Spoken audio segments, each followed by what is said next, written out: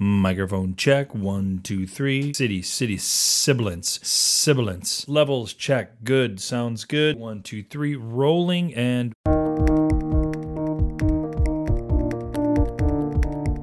In the end, for everybody, it's all about hard work. And I think that the one thing that I got, being raised blue collar, is that there's so much more at stake for you if you decide to step out into this, that you end up drawing from the work ethic of your parents, the hardcore, go to work for not that much money and not that much, passion for anything else, except like raising your family. And the fact that there's a lot more at stake.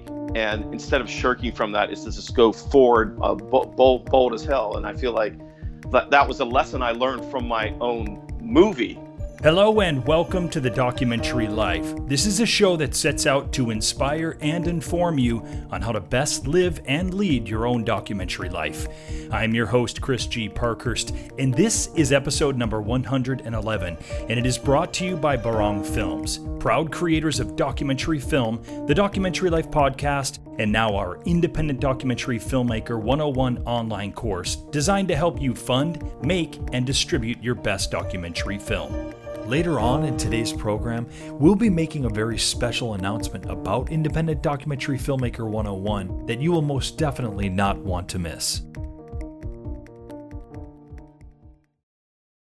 Today, I'd like to talk to you about your perspective and mindset when it comes to making your documentary film, and really maybe ultimately leading your own documentary life. When it comes to your perspective and mindset in relation to making your doc film, we've identified 3 primary areas that you'll want to get clear on before you proceed. They are number 1, your goals and intentions, number 2, your money mindset, and 3, imposter syndrome. For this segment, I'd like to focus on that number 2, which is your money mindset. What money means to you and how you feel about it. And that really goes for both your personal and professional perceptions of it. Now, when it comes to your doc filmmaking, I'm sure you've long realized the importance and necessity of money when it comes to the funding of your docs or drawing some kind of salary from your doc filmmaking career. I think that most of us can agree that money is oftentimes one of, if not the biggest hurdles in making our films. Look, doc filmmaking is already inherently rife with challenges, right? Having little to no money in which to make our films, that just compounds all of those challenges. Or maybe conversely, money can help alleviate a number of those challenges. Which is why one of the first things you want to ask yourself is how I feel about money holding me back from making it? There was a time, and it really wasn't all that long ago, trust me, when I just kind of thought that money was what destroyed, or at least impeded most, if not all, artistic endeavors. That the mere mention of money, when it came to something like, in this case, film, it immediately negated artistic value, somehow making it less pure or authentic. If it sounds like I put a lot of judgment on money in filmmaking, you are absolutely right. There's no way around it. In fact, when I first started making my films, and this was actually before I even got into documentary, having no budget to work with at all, it used to be a source of pride for me. That because I didn't really have much money myself, I would be forced to come up with creative solutions for any of the, of course, many challenges that I would come up against. Now, coming up with creative solutions in itself, of course, that is not a bad thing in filmmaking. It's good, right? In fact, it often results in some pretty amazing moments on film that probably never could have occurred if money had been around to throw at the problem. But that being said, being able to pay your talent, crew, and even yourself something that should never be thought of as a bad thing or as a negative thing. And the idea, i.e. the judgment, that having some kind of budget in order to produce a film automatically makes it inauthentic or not worthy of making or watching, that thankfully has long become a thing of the past for me. That kind of idealistic, naive thinking, it never really got me anywhere, and it certainly didn't get me very far in my filmmaking career. Now, what I've described to you is part of a bigger whole of an overall money mindset. Your money mindset is the truth about how you think and feel about money, how you relate to it, and the energy you're putting out about it. Because here's the thing. Whether you're consciously aware of it or not, you have preconceived ideas about money, and that's going to influence your film funding opportunities and affect your ability to manage what you raise. Now, we have found that there are basically two camps that people reside in when it comes to their money mindset and doc filmmaking. The Camp 1 people can't wait to get started on putting together a plan to raise funding for their films, and then getting to executing that plan. Hustling and making the funding happen, that just sounds like a natural part of the doc filmmaking journey. The Camp 2 people? Well, not so much. The thought of mobilizing their film funding objectives, that sounds like a painful, unnecessary, and very uncomfortable thing. Or worse, that they'd be selling a bit of their soul going out and asking people to give money to their film. You won't be surprised to hear that for most of my filmmaking life, I fell right smack into Camp 2. And I'll bet a lot of you have either been there yourselves or in fact currently reside there. Now, the good news is that there is hope for us. We don't have to be stuck in Camp 2. The even better news is that we can find a way that makes us not only comfortable asking people or organizations to financially support our film, but that we are actually doing these people or organizations a favor by allowing them into our film journey. But before we can begin to do this, it's really, really, really critical that we get right with money and how we feel about it in our personal and professional lives, and then how we feel about it in our doc lives. Like many Americans today, for the longest time, I struggled with debt. And I lived with the struggle for a long time. So much so that it just became something that I stopped even acknowledging, or just kind of assumed that most of us had to deal with as a normal kind of aspect to our lives. I mean, look, if the US government could happily do business being trillions of dollars in debt, why couldn't I operate with owing credit card companies, student loans, past due car repairs, etc., etc.? No biggie, right? Everyone was doing it. Our own government was doing it.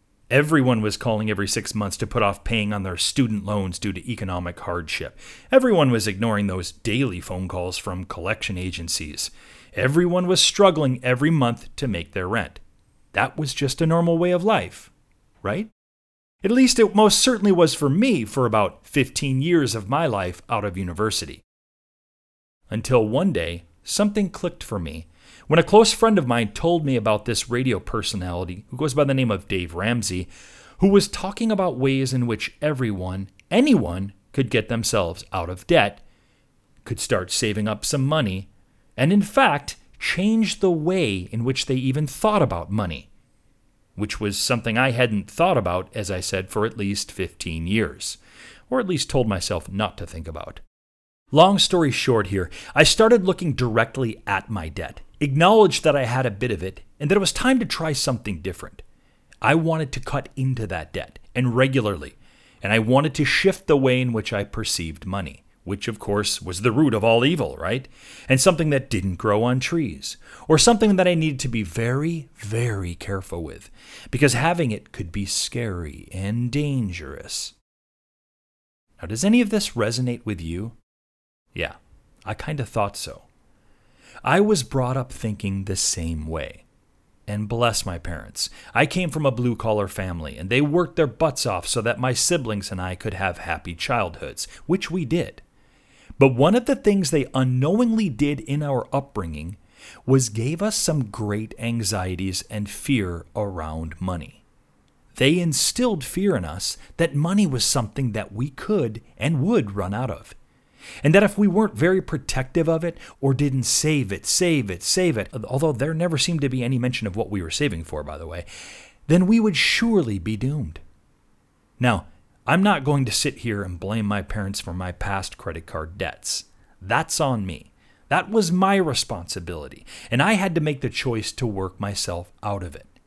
But I can say for sure that my money mindset, specifically a mindset of fear and lack, was definitely developed in many ways during my childhood. Now let's fast forward to when I started to get right with money, and I started paying off my debts, started creating an actual savings, and eventually would buy a house. One of the things that just sort of naturally occurred from all of this was a healthier relationship with money. I no longer hated it so much. In fact, it started to feel liberating when I was paying money that I owed. It felt like freedom when I could buy a house or could buy some real film gear and travel to places around the world to start shooting with this film gear. I started to truly believe that money wasn't evil, that it was a natural part of the world around me, and that it flowed freely to and from me. I made money and I spent money. That was just the natural order of things. And that when I had been frustrated by money in my past or fearful of it, it was most likely because I was fighting against it being a natural part of the life. Which is another aspect to this whole money mindset thing, your inner dialogue. So what are you telling yourself about money? And let's talk specifically about money and your doc films. Do you tell yourself you are deserving of receiving significant funding, or are you perhaps harboring beliefs that you're not good enough or worthy enough to receive, control, and distribute substantial amounts of money? Do you ask yourself why anyone would give you money when they could be giving it to any number of other projects, charities, or organizations? Do you call yourself names and use derogatory words to describe yourself, such as a fraud, incapable, unqualified, useless with money, not confident or likable enough for people to donate to? Now, I want you to make a note of the language you use in relation to what you're telling yourself about your abilities around money. And of course, be honest here.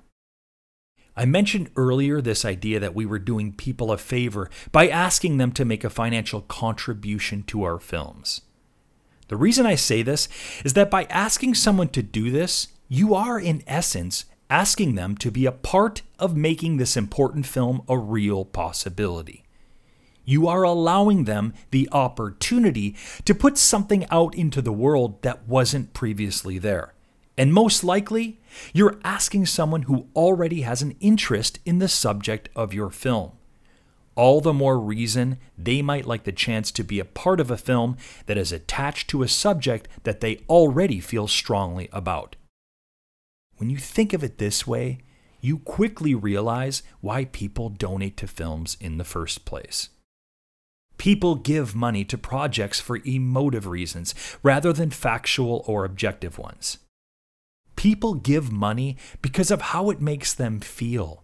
They feel happy to be playing a part in something they believe in. People give money because of how they see themselves because of their connection to your project. People give to people. Connecting in a human way allows people to get to know, like, and trust you and put their faith and their money into you and your doc film project.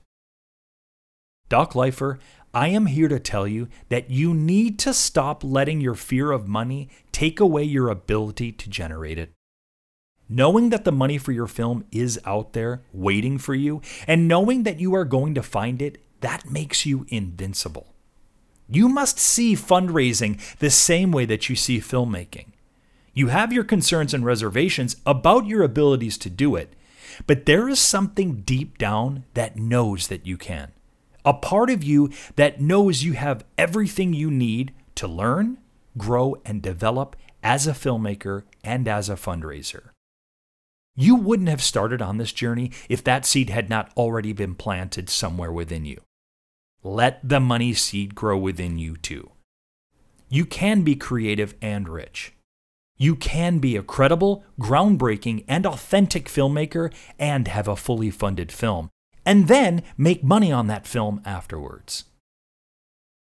Now, your money mindset is just one of the 3 important areas that I believe are critical in order to get right with your perspective and mindset as a doc filmmaker. Inside our course, Independent Documentary Filmmaker 101, which we've mentioned a few times in the past month or so, we discuss all 3 of these important perspective and mindset shifts in relation to your goals and intentions, money mindset, and imposter syndrome. Of course, we've talked about imposter syndrome briefly with our guest, doc film director Alex Holmes, back in episode number 108. Through IDF 101, we offer you important insight and information about how to not only get clarity, but get your head in the right place before you even begin to shoot. So for more information or to see if enrollment in something like Independent Documentary Filmmaker 101 might be the right fit for you in your doc journey, you can go to thedocumentarylife.com/courses, where you can watch our IDF 101 video and read more information on what IDF 101 can offer you. I want to thank you for listening to today's segment on perspective and mindset for the doc filmmaker. Now, a few minutes ago, I mentioned coming from a blue-collar family, and I know that's going to resonate with a lot of you doc lifers, with a lot of you listeners. Right around the corner is like the ultimate blue-collar doc filmmaker. And that conversation with him, that's coming up next here on The Documentary Life.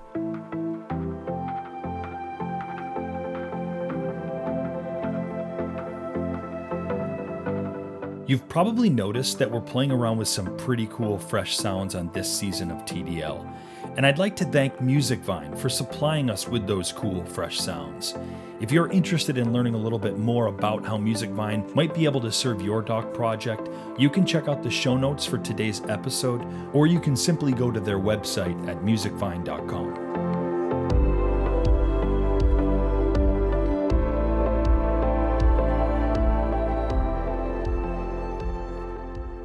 V. Scott Balseric is a filmmaker and musician. He produced and edited More Than a Game, a featured documentary about LeBron James, which was released by Lionsgate and nominated for an Independent Spirit Award. He also directed Replay, a Gatorade-branded doc series featuring Eli and Peyton Manning that received numerous advertising accolades, including 8 Gold Lions at Cannes. Prior, Balseric was the senior visual effects editor for George Lucas's Star Wars films, Episodes 1 and 2, as well as Ang Lee's The Hulk and Wolfgang Petersen's The Perfect Storm. He attended the American Film Institute in Los Angeles while editing a short documentary, Street Songs, which received a Student Academy Award. And he spent more than 20 years shooting his most recent documentary film, Satan and Adam. It is his first feature film as a director. Wow, Scott, I'm absolutely elated to have you on the program, man. I'm glad that we've been able to make this happen. Welcome to The Documentary Life. Thanks for having me on. I love the show, so it's going to be fun. That's good to hear, man. That's great. So, producer, editor, visual effects, commercial director, documentary filmmaker. What of these came first for you? And maybe share a little bit of how this would eventually inform your journey to doc filmmaking. I started out as an editor, but really I started out as a musician. And if you look in the history of editors, a lot of them are musicians because the whole idea of pacing and rhythm and all that. And something I've noticed over my career that there's a lot of musicians who end up becoming editors because they don't want to be in bands touring the world, or they just don't want to be musicians, and they have something I think bigger to say. So yeah, I think there's something about the mathematics of editing and creating music as well. 100%. Yeah, really think that. So I was working I got an internship at a TV station, and where they had us do a bunch of stuff, and I noticed that I was better at editing than anything else. Yeah. And then so I decided to go into that. I didn't want to be that person who said I want to be a director right away. You know what I mean? I wanted to come. I didn't go to film school undergrad, so I felt like I needed to learn one of the crafts that wasn't directing. You know what I mean? And so in order to sort of get a film school thing back. Yeah. And that was like working at that TV station. But then a friend of mine who's also a musician had this film, Street Songs. The film Street Songs was actually about a street musician in Pittsburgh who sang for his money, and he lived in poverty, and he was blind, and that's how so it was just sort of this verite study of this man. Wow. It was half hour film. And when I was still in Pittsburgh, and this is around the 92 area, a friend of mine was saying, this is before it won the Student Academy Award, but it was already getting kind of accolades before that. You know what I mean? Like it was getting in festivals and stuff, and it was just like a student film. And he was saying, you should come see this act at this bar. And they're sort of like, they started playing on the street, and they're sort of like this subject. So I was like, okay, I didn't really know anything about them. Wow. But he took me there, and I was just blown away by these two people. I thought it was at first, like, I thought there was more people on stage because they had such a big sound. The sound, as of course. Yes, huge. And I was paying my ticket. You couldn't see them, but it sounded like maybe it was the opening act or whatever, because it felt like there was a huge sound. And all of a sudden, I turned the corner. It's only two people, and ex-street musicians who made it off the street and now were starting to potentially rise up. And I thought that would be an interesting thing to document. So on the heels of this project with Craig, of the Street Songs project, I got interested, and I said, "Hey, Craig, do you want to do this together?" Craig eventually had to drop out of the project because when Sterling disappeared and we got our first grant, suddenly we didn't have a movie, and he got a teaching position in Singapore. And so he was like, "Sorry, man, I don't, this film's probably not going to go anywhere." And we couldn't get a grant at certain point. We got one or two grants to start, and they were measly, but they were enough to start. Yeah. But after that, and after he disappeared, we couldn't get anything. So I just made a decision to just keep going on my own. Harlem in the 80s was depressed economically, but collective culturally. This was before gentrification. Because my mom was a Christian, it was a sin for me to play the blues. I'm serving the devil. I was trying to figure out who this guy was. Listen to the music! Sterling was a hell of a guitar player. Somebody took me aside and said, "You know who you're playing with? You're playing with Sterling McGee." He was on Ray Charles's Tangerine label. He played with Etta James, Marvin Gaye. He backed up James Brown at the Apollo, and they would point down the block at the Apollo Theater. We both found it intensely exciting to be making music on the street. It takes a lot of courage or a lot of ignorance to the environment you're in. This white man, what is he doing? Is he helping him, or is he stealing the music? It drew us. It was like a magnet. I'm really just blown away by what I'm hearing and seeing. We suddenly were recognized.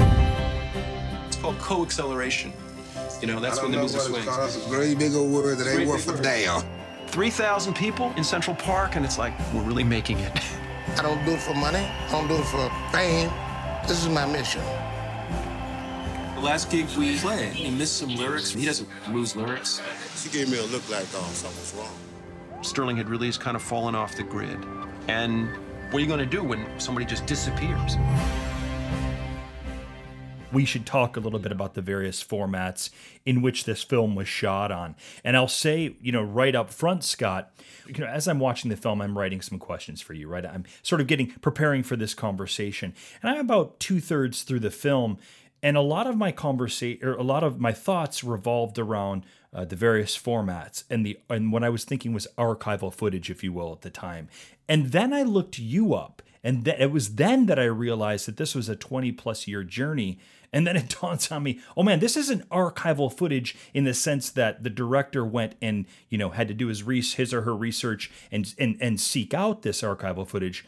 Scott shot this and has been working on this for 20+ years. And so it's kind of an interesting view. It made for a really interesting viewing experience for me because I really saw this as archival footage. And then, of course, I would geek out on it as a fellow filmmaker later on, especially when I realized that, no, they actually, they shot all this. So all that being said, Scott, talk about early on the formats that you were using and then how that developed over the years.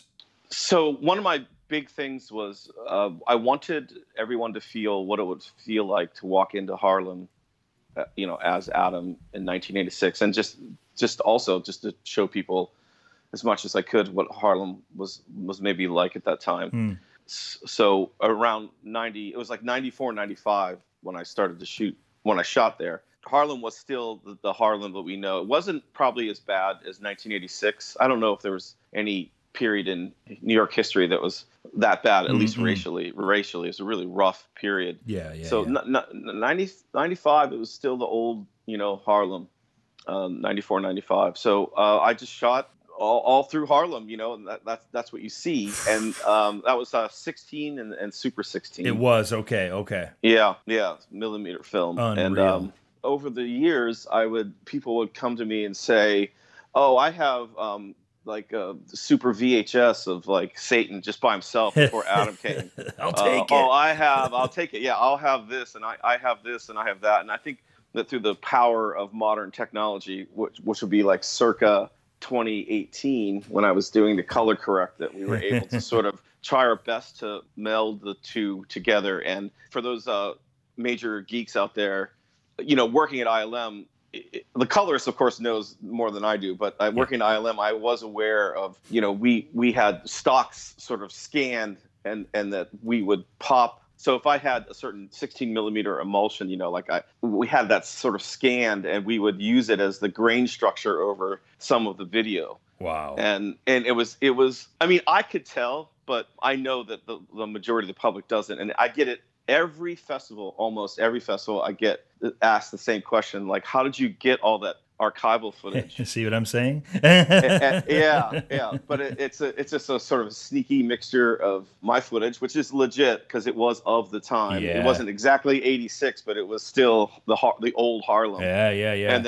And then mixed in with some footage that I just luckily found people. There was news people that had done stories even in the 80s. And then Adam's cousin had shot stuff in like 1988. Oh. And so it was a grand combination of all that time and some really it took us a long time to cut all that to, make it feel like you were there at that time. It was tough, but we did it. Well, you certainly did. As a fellow editor, it's you've done a masterful job. Not only putting this together in a storytelling sense, but certainly using that color process and the formats that you were using, that really does kind of build the story and gives you an idea of the breadth of the timeline that we're dealing with. And kudos and hats off to you for that, man. I really appreciated that. I mean, there's footage that you find cut into. It's like it'll just be one or two shots, but it's cut into the 16 millimeter, and then made to look like 16, and they're just inserts. So it's not sort of dishonest. It's sort of like something that we kind of needed to do, and we tried it. We were like, wonder if we just like cut to this like coffee table with a bunch of CDs or on there. You know what I mean? So make it feel like it was back in the studio in the day. Yeah. And I shot like a raw image. Worked. Yeah. And it worked, but no one can tell, and I don't think it's lying. So in that stuff, I did do a little bit of manipulation, but I just didn't have the money to continue to shoot film, and so I had to abandon my dream of making this poetic 35 millimeter movie. So, well, you know what? I'd love to examine that a little bit more, because I think that our listeners will get a lot from that. And I know that even myself, I do personally, my wife, Steph, and I, we've been working on a documentary called Elvis of Cambodia, which is about the most famous singer ever to have come out of Southeast Asia, that part of the world. And he was killed by the Khmer Rouge during the mid-70s during the Cambodian Holocaust. And unfortunately / fortunately, I think you'll go with me on this.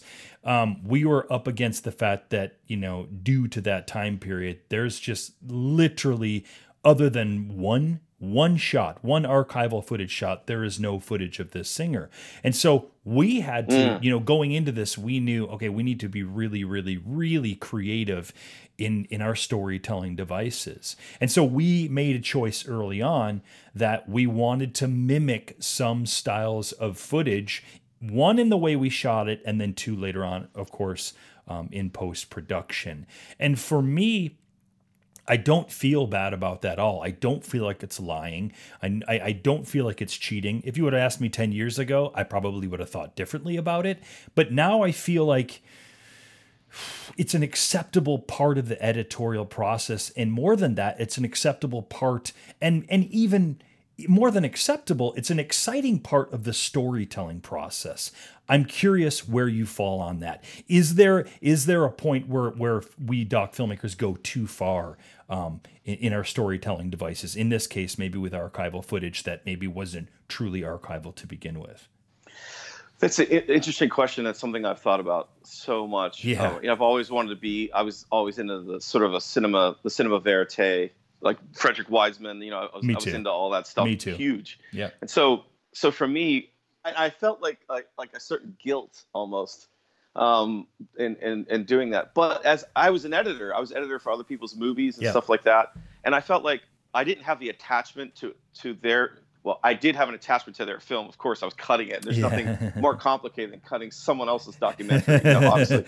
But I think I felt like a little bit more free to alter some stuff in order to serve story, which eventually became to me more important than preserving a philosophical concept in filmmaking, because I think that the storytelling aspect for me has become much more important. But I think the honesty in the storytelling is the important thing. I don't think it's important that this footage didn't come from this time, and because you didn't have it, that you shouldn't use it, or you shouldn't try to recreate something creatively. I mean, and then all these films like Man on Wire came out, and all the recreations and stuff like that.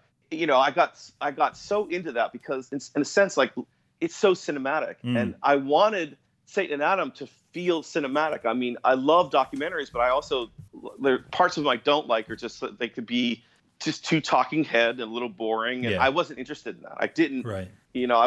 What became important to me was good storytelling and cinema. I wanted the film to feel like if you were going to see a narrative indie film or a Hollywood movie. Totally. That when you were in the theater, that you were having that type of experience. So everything was driven by that for me. It changed from being like the truthful, honest, almost journalist type filmmaking into more of story oriented stuff, where story was first and the issues were sort of came through the story, not the other way around.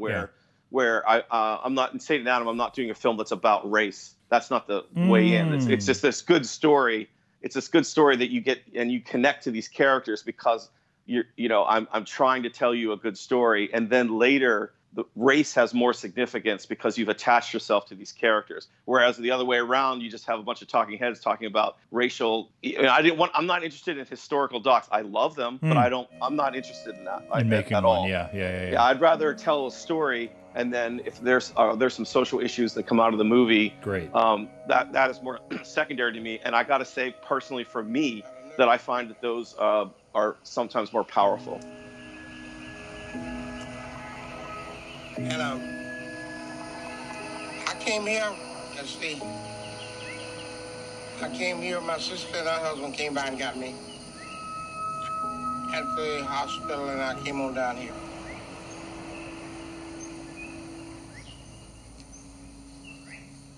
It was a terrible ordeal, you can say it like that. Scott, something I really want to focus our discussion on now is the idea of a passion project and how we stay connected to our films and what enables us to keep going, what supports us during that time, financially, mentally, psychically, on a lengthy project. The project that we're working on right now, we're 5 years in, and that feels like a long time. But 20 plus years working on a doc film, I can safely say that we've not had anyone on the program, at least that has talked about a current film of that length. And so, first and foremost, 20 plus years, huge congratulations, man. Can you share with us some insight on what are some tips that helped you stay in the game with this doc for that kind of a time period?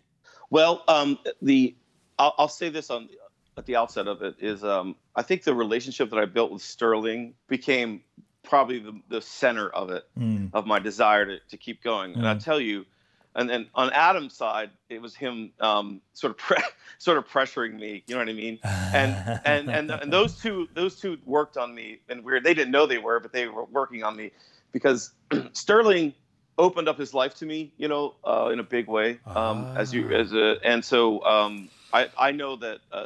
I don't know about you, but I know that if I had gone through the situations he had gone through, that I probably wouldn't want a camera in my face. Yeah, believe me, watching the film, I really wondered about that a lot.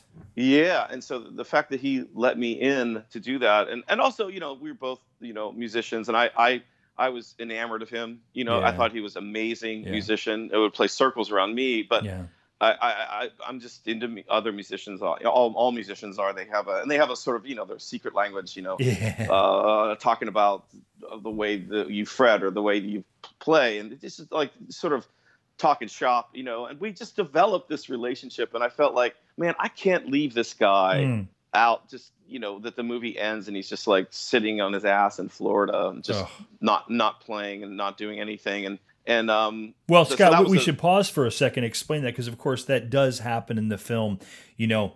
there's a significant gap because the character of Sterling, aka Satan, ends up leaving for a couple of years period, like disappears from New York down somewhere in Florida. So what are you doing during that time period? What's keeping you involved, and how are you connected with him, if in any way? Talk a little bit about that. Well, so I thought this was probably the end of the film, but I was working at Lucas at the time on the Star Wars projects and stuff like that, and it was like my day. It was my day job. That was your day job, yeah. George was like he let his employees use the equipment at night and stuff like that. So I did. They were very helpful. Industrial Light and Magic is where I worked, but they were very helpful. But anyways, Adam, that was a time when not a lot of people had like a lot of fancy computers. Adam certainly didn't, but I did because I was at Lucas, and I noticed on Google that the white pages were slowly coming online, so you could actually instead of using the old white pages, start searching, yeah. So what I did was I knew he was from Florida, and I just typed in the last name McGee, and pulled up a search of all the people named McGee in the state of Mississippi, and just randomly called, and people hung up on me and whatever. But eventually, you just started making calls. I just started making calls, and I was the actual one who found Mr. Satan. Adam didn't, and not that it's his fault. He just didn't. He just didn't know how to do it, and I had the power of technology at my fingertips. Yeah. Because I was working at Lucas, and I found his name, a name, and I called people, said, "Don't call here again," and people hung up on me. "Who are you?" and stuff like that. "How'd you get this number?" That kind of thing. And I finally found a guy who was his cousin. It was like a second cousin or cousin. And I remember him saying someone else had answered the phone, and he said, "Oh, let me go get his cousin." And he put the phone down. The phone was down, I'm not kidding, for probably 7 to 10 minutes. I'm not kidding. And I was like, what happened? Like, I got so close, but I think I'm going to not get this information. No way. And then the guy comes up and he goes, "Oh, he's in Florida." And he gives me the number, and it was like over. So it was like this really long build up to, and then I was like, and I called him, and his sister picked up, and he gets on the phone with me, and he's like, "Mr. Scott." No. And I was like, "What?" And then I just asked him, "Can I come down there and see you? Yeah. And I said, "I'm going to bring a very small crew." Yeah. And he was like, "Yeah, come on down." He was very much into it. "Come on down, Mr. Scott." And I was like, this is so bizarre. And then I called Adam, and he was like, "What? You found? Oh my God." And, and then, of course, Adam had his own problems. He had a heart attack. I mean, this film. I mean, then when I went down there, I'm like, oh, maybe he's playing again. I had sort of hope. Then it was just nothing. Well, and that's important too, because there's another moment. I'm watching the film and I'm thinking, well, this is another end for it, but there's still time left in the film. So you must have been thinking there again, like, well, I can film this and then I can wrap. This is going to wrap it up. So what kept you going? And not ending it there. I sort of went down there for him to tell me on camera that was the end of the line. Then I thought, well, I need the character to tell me I'm done playing and my life is something different. But he wouldn't do it. Oh, and really? He didn't do it. And he was like, "I got to practice, man. I got to." He had a stroke, and he couldn't play at all. Yeah. Not mentally, he literally could not. His fingers didn't work anymore. Yeah, we see that. And so God, that was so devastating to me because I'm a musician. I can only imagine. I mean, if you're like you're an editor, you make your money in different ways, and that's the only thing he had. So it's like that gets taken away from you. That's like the core center of your almost identity or being, and I just was like, God. And then I felt like at that moment that if he's going to tell me that, or if he's going to give me a sense that there's hope, I'm going to try to keep going. But the next layer, So I came back, I had all this footage, and I was like, okay, all right. So I'm going to plan another shoot. I'm going to cut some stuff together. I tried to get grants, stuff like that. I couldn't get them. Really? Yeah, I couldn't get anything. Nothing. I couldn't get anybody to give me anything. Unbelievable. Ever. It never worked, ever. I got turned down for every grant because I was insistent that I was not making a political style movie. Movies about something like that. Of course. You know, like if I'd have totally changed the story and said, you know, about race, they wanted it to be about race. Yeah. This film's about white appropriation of black music or something like that. I would have probably maybe gotten, but I was not interested in that story at all. That is amazing. So it, you know, I was just left like I just accepted that I'm just going to do this myself and prove everybody wrong. I mean, there's a little bit of chutzpah in there. I was like, I'm just gonna keep doing this, but that was a huge task, because the next time I went down there, he wasn't with his sister. He was in a nursing home. Yeah, and he couldn't do shit, and he was all drugged it's up. Even worse. I was like, oh, it was even worse. And I was like, oh my god. At that point, if you wanted to ask me, like where my turning point was, where I was like massively depressed. I mean, we all deal with this as filmmakers. Put all this money into it. I could have put a down payment on the house. I could have got married. I could have had kids. There's a lot of stuff I could have, you know what I mean? If I wasn't like attached to this film, you know, a day job and this film and stuff like that. So all of a sudden it was like, okay, this film is over. And now I'm in the situation where maybe the film could have been like, hey, I'm not playing again, but I still hold the values of music and life. And, you know, I don't know. And maybe he would tell me a bunch of stories about playing with Marvin Gaye or James Brown. And I would just like end a life well lived, but I couldn't do it with this. Yeah, right. This was like... I did think that was kind of ultimately what would have to happen. I really did. I was like, it's going to be a life well lived. It's just... Film. Yeah.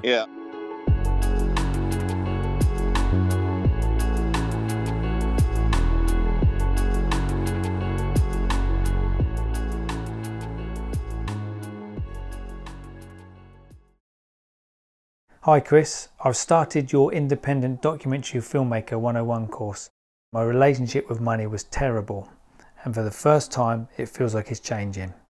Thanks for all your hard work. Well, that clip was taken from a doc lifer who's just starting out on his own documentary filmmaking journey, who is an enrollee in our online documentary filmmaking course, Independent Documentary Filmmaker 101. Ever since we released IDF 101 a little over a month ago, we've been receiving great messages and emails from other excited and inspired enrollees like Jay. We can't tell you how happy we are that IDF 101 is having such an amazing impact on doc lifers and helping to move their films forward to financial and distribution success. That is why we've decided to make it more readily available to other doc filmmakers who really could use our help. We have listened to some of you who have expressed genuine interest in enrolling in IDF 101, but found that $429 was maybe just too much of an upfront cost. So we've now decided to also offer it in 12 monthly payments of just $42 per month. So for less than the cost of an Adobe Creative Cloud subscription, you'll be able to enroll in IDF 101 and have access to video tutorials that will guide you from funding your film, building an audience for your film, getting your film out to a willing crowd, and ultimately making you a truly profitable documentary filmmaker. And you'll also get 30 days to try it out risk-free. So if you feel that it's not the right fit for you, you can reach out for a no questions asked full refund.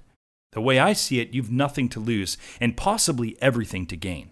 We want to see you make your documentary dreams a reality, and we truly believe that enrolling in Independent Documentary Filmmaker 101 is the first, best step you can take to making that dream really happen. Check it out today by going to thedocumentarylife.com/courses. I look forward to seeing you inside. I gotta say, man, I feel like maybe some part of the film taking so long is that I couldn't even bear to cut it.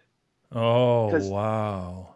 Because it's an ending that I didn't have an answer for, and it would have required me to sort of almost like as a white person lie about this black man's life. You know, like in some ways, you know what I mean? Because I couldn't bear to see him in that situation when I had so much admiration for him. Yeah. Well, like Adam. Yeah. Much like the character of Adam. Yeah, exactly. So I rolled the dice. I was like, okay, you know what I'm going to do? I'm gonna wait. And some people were like, "Yeah, you just wait for him to die." Yeah, and, you know, some people would say that to me, and I thought I was so offended by that, but because that was not the case at all. But I just want to say this: he constantly, and it's hard to believe, but he constantly gave me a little glimmer. He would always give me a little glimmer. So as we wrap up, what I'd love to hear, Scott, is talk to me about perseverance as a doc filmmaker, the importance of it, and how we stay in the game.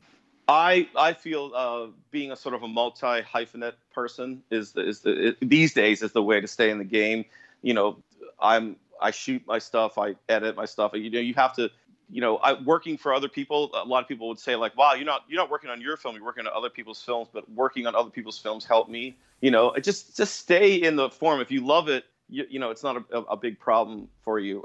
On the economic side, there's been definitely like tough times, but I think I became a better editor and a better filmmaker. I've even gotten a little bit into producing, helping people, produce their films. And so I think working with other people, a lot of people look at it as that it's taking away from what you are doing. But I think that's sort of a maybe narcissistic view. I feel like working with other people has helped me a lot because you run into their narrative problems and you help figure them out, and that helps your film. And I think that was a big thing. For me, I didn't come from money. My dad's a factory worker. Yeah, me too. So it was particularly tough for me to and so I just had to do that. But it ended up that it was like some of the best thing. It was almost better than film school. In some ways, it probably was better than film school, which I ended up going to later in life. But I now, I would say to most, just go out there and just do stuff, and keep active on it, and just keep doing it. Life is different as a filmmaker, as a creative. I mean, it's not your normal, but I wouldn't trade it for anything. But it's been a ton of really hard work, and I didn't want to play the violin on your show at all. But I really do respect, if there's any viewers out there, just the absolute perseverance, to do this. I always said to people, I'm not the one that should be making documentaries. It should be like rich people who have an axe to grind. You know what I mean? Like, why did I get into this? I mean, I used to question myself because it's like there's no money in it. There's only the only thing there is like, sort of like a passion for it. Yeah. And I used to feel cursed by it. Yes. That's kind of what I wanted to say. Yeah. It's like I have no business in there. I mean, I've been in major poverty situations. I have come from a blue collar family. My father worked at Kodak in Rochester, New York, where I'm originally from, for 30 plus years. Wow. And so, so Rochester, Buffalo is very blue collar, and has been for years. So I have just huge respect for that world and for people that, brothers and sisters that come from that world.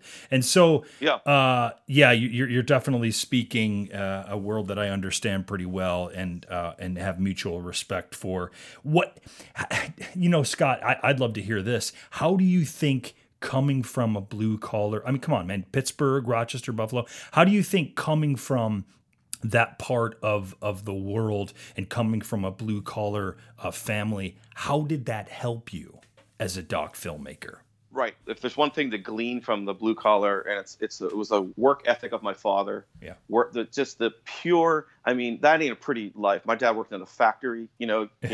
I always say he came home dirty, and I remember going to AFI. Everyone around me was from somebody, was wealthy or whatever, and I remember deeply questioning myself, like, what the fuck am I doing? Am I supposed to be here? Am I an imposter? No, I felt like an imposter, like I shouldn't be here. Yeah, you know what I mean. But in the end, for everybody, it's all about hard work. And I think that the one thing that I got, being raised blue collar, is that there's so much more at stake for you if you decide to step out into this. Yeah. That you end up drawing from the work ethic of your parents, the hardcore, go to work for not that much money and not that much, passion for anything else, except like raising your family. And the fact that there's a lot more at stake. And instead of shirking from that, is to just go forward, bold as hell. And I feel like that was a lesson I learned from my own movie, because I don't think I realized that I have this sort of obstinate work ethic in me until I started realizing that, I wasn't stopping on this movie. And so what is that thing that's driving you? And it must be sort of almost developmental, maybe. Yeah. You know what I mean? I don't know, like where it's just pounded into you. You know what I mean? Like, you gotta keep working. And I think that taking a risk, it's so much more of a risk that you end up working harder because you think you could lose it at any second. You know what I'm saying? Oh, hell yes. I love it. Right. I'm so glad you brought that up. It's the best. How can we see Satan and Adam? It's playing in theaters right now. Yeah. In select cities, and it's just doing its, these small indie like week runs. Yeah. Great reviews, New York Times and LA Times, and that was very helpful to get those reviews. Yeah. It will be coming to a platform near you at some point. So that's all I can say about that. Yeah, everyone can see it. Everyone will be able to see it. I mean, it's going to be very accessible, but I just don't know when, and it'll be available. And we will keep, obviously we'll have links to your work and things that, various things that we've talked about on today's show, as we always do in the show notes for the episode.